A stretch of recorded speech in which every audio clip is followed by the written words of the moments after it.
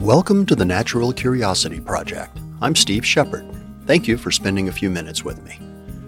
You know, I've always been curious. I don't know why, I just know that I am. I'm a writer and a teacher and a storyteller, and my job is to be curious, to ask questions and to share the answers. This program explores my belief that why, that simple three-letter question, is the most powerful question that any human has ever asked. Every time we ask it, we challenge ignorance and the status quo. This, I believe. Curiosity leads to discovery, discovery leads to knowledge, knowledge leads to insight, and insight leads to understanding, something that, let's face it, seems to be in short supply these days. So thank you for joining me. I hope you enjoy the program. Earth Day 2022. It's still cold here in the North Country. The temperature hasn't gotten much above 40 degrees Fahrenheit all day long, and there was frost on the ground when I went out for my early morning walk. But the sun is out. The heavy snow that fell a few days ago and brought down branches as big around as my thigh is almost gone, and the birds are in the trees calling with all the optimism in the world as if it's summer. About 7 years ago or so, long before politics became so stupidly toxic and meaningless, long before COVID descended and locked us away, long before social norms became tentative and undefined, I started getting calls from customers with an unusual request. For many of them, I had taught workshops and leadership programs all over the world and written articles and white papers and even books for them about topics that were important, topics related to leadership and technology and storytelling and people and global markets. But this request was different. They told me there's a new thing emerging. It's called an audio blog or a podcast, and we'd like you to do them for us. Well, for years I had produced multimedia training content, both video and audio, so I agreed. I talked about the things they wanted me to explore, brought on guests, interviewed them about their area of expertise and how that expertise related to my client. The programs were well received, which made me happy, but somewhere along the line, I began to question whether they were actually any good. I had nothing to compare them to, after all, other than radio shows, and the last thing I wanted was to create bad content. So I went looking for insight and education. Now, what I found was not much. Yeah, there were all kinds of training classes for musicians and composers and for people responsible for church music and for sound engineers and boom operators on movie sets. But interviewers, podcasters, not so much. What I did find, though, was National Public Radio. NPR is a very professional outfit in spite of the fact that they're tragically and chronically underfunded. One of the ways they deal with that is by relying on part-time or volunteer producers. And to teach those volunteers how to create the signature NPR sound, they developed an online training curriculum at training.npr.org that's free to anybody willing to go through it, like me. So I did. It taught me all about the mechanics of sound capture, microphone techniques, strategies for good interviews, dealing with different recording environments, and so on. Just about everything I needed to know. Now, the way they did this, the way the curriculum is structured, is that they give you a lesson, and then they have you listen to actual news stories that they and others have produced, both good and bad. Then they have you discern what it is that makes them good or bad. Well, I listened to hundreds of them, looking for the lesson in each one, and I learned. Boy, did I learn. Now, one of the stories I listened to was an interview with a guy named Bernie Krause, who is one of the best-known wildlife sound recordists in the world. He didn't start out doing wildlife sound. He started out as a master of the Moog synthesizer back in the 60s, playing with people like Pete Seeger and the Weavers and the Doors and George Harrison. He went on to do the sound for the movie Apocalypse Now. This guy's good. Years later, Bernie was doing a sound project, a kind of a radical sound project that would blend music and the sounds of nature. It was a project that took him to Muir Woods in Northern California.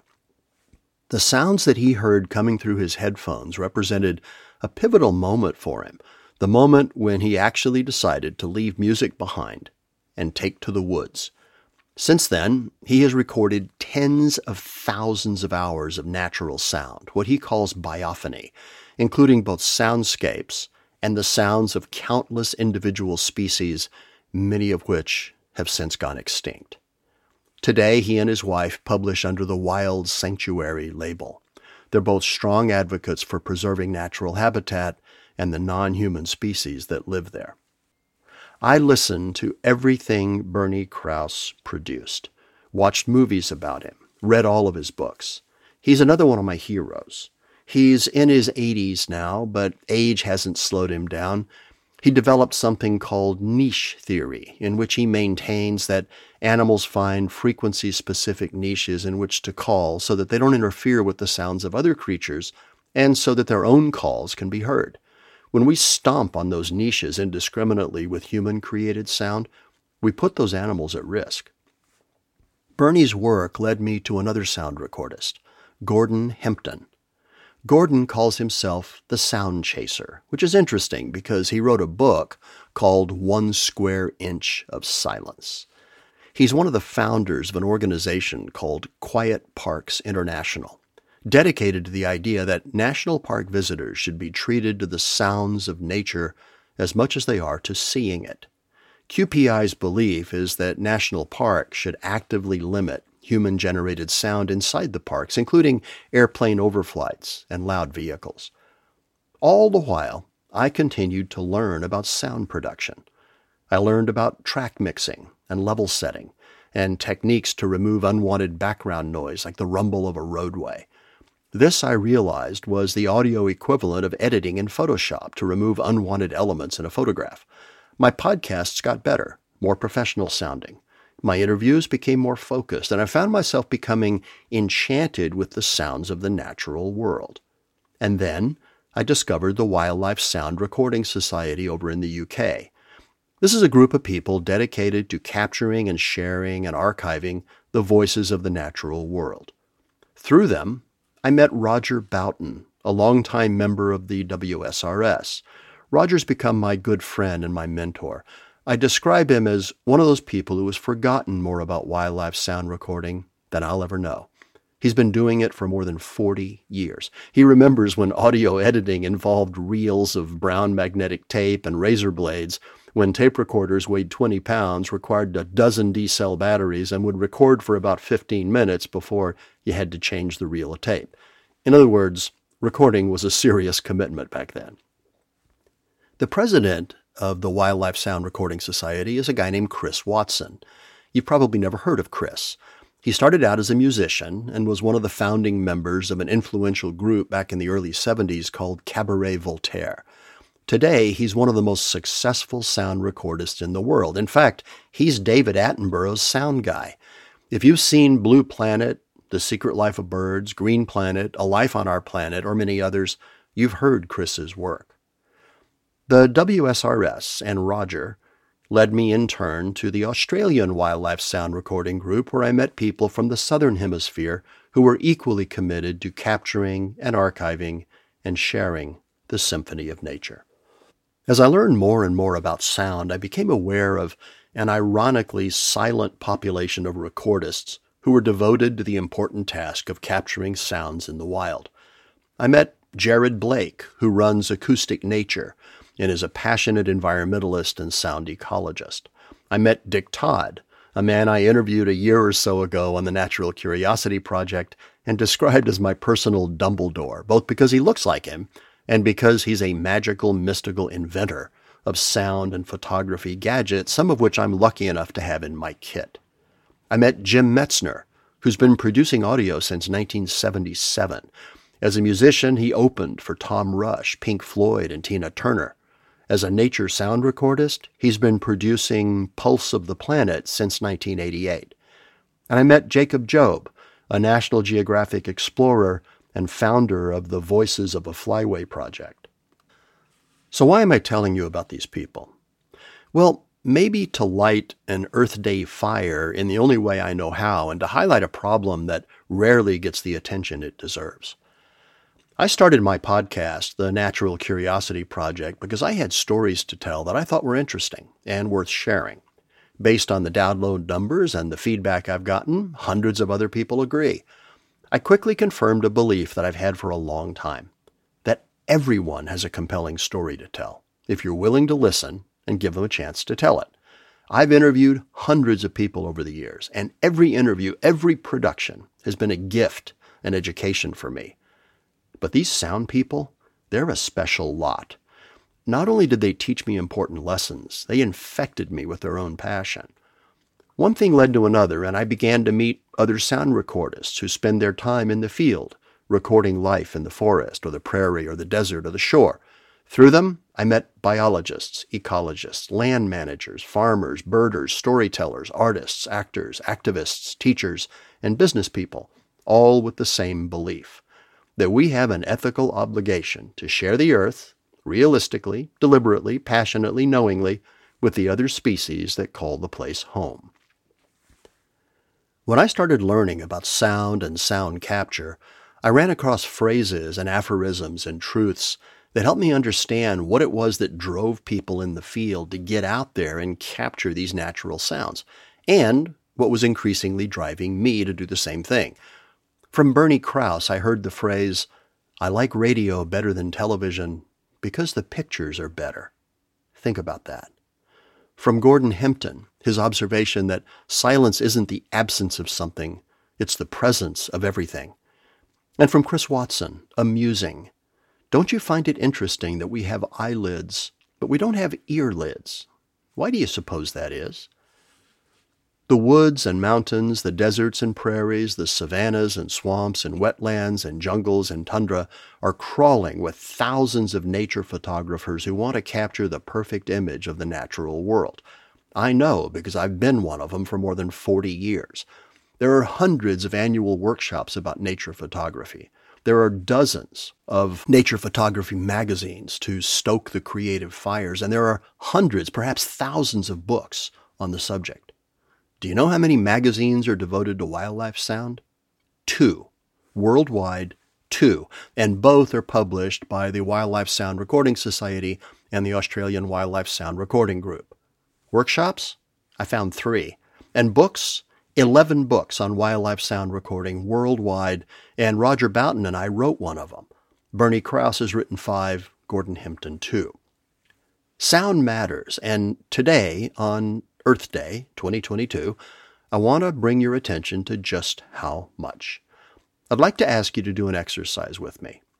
Pick a day, and early in the morning or late in the evening, go for a walk in the countryside by yourself. Turn off your phone or leave it at home. It'll be there when you get back. Get away from people. Find a place to sit down in the woods or the meadow or the prairie or the desert or wherever you find yourself. Close your eyes and just listen. Tune into the place. Really, deliberately listen. Don't just hear. There's a difference. How many different critters can you hear? Don't worry about identifying them. Just hear them. Birds, frogs, bugs moving across the leaf litter on the forest floor, trees creaking as they rub against each other in the breeze, the sound of a small stream nearby. Here, let me help.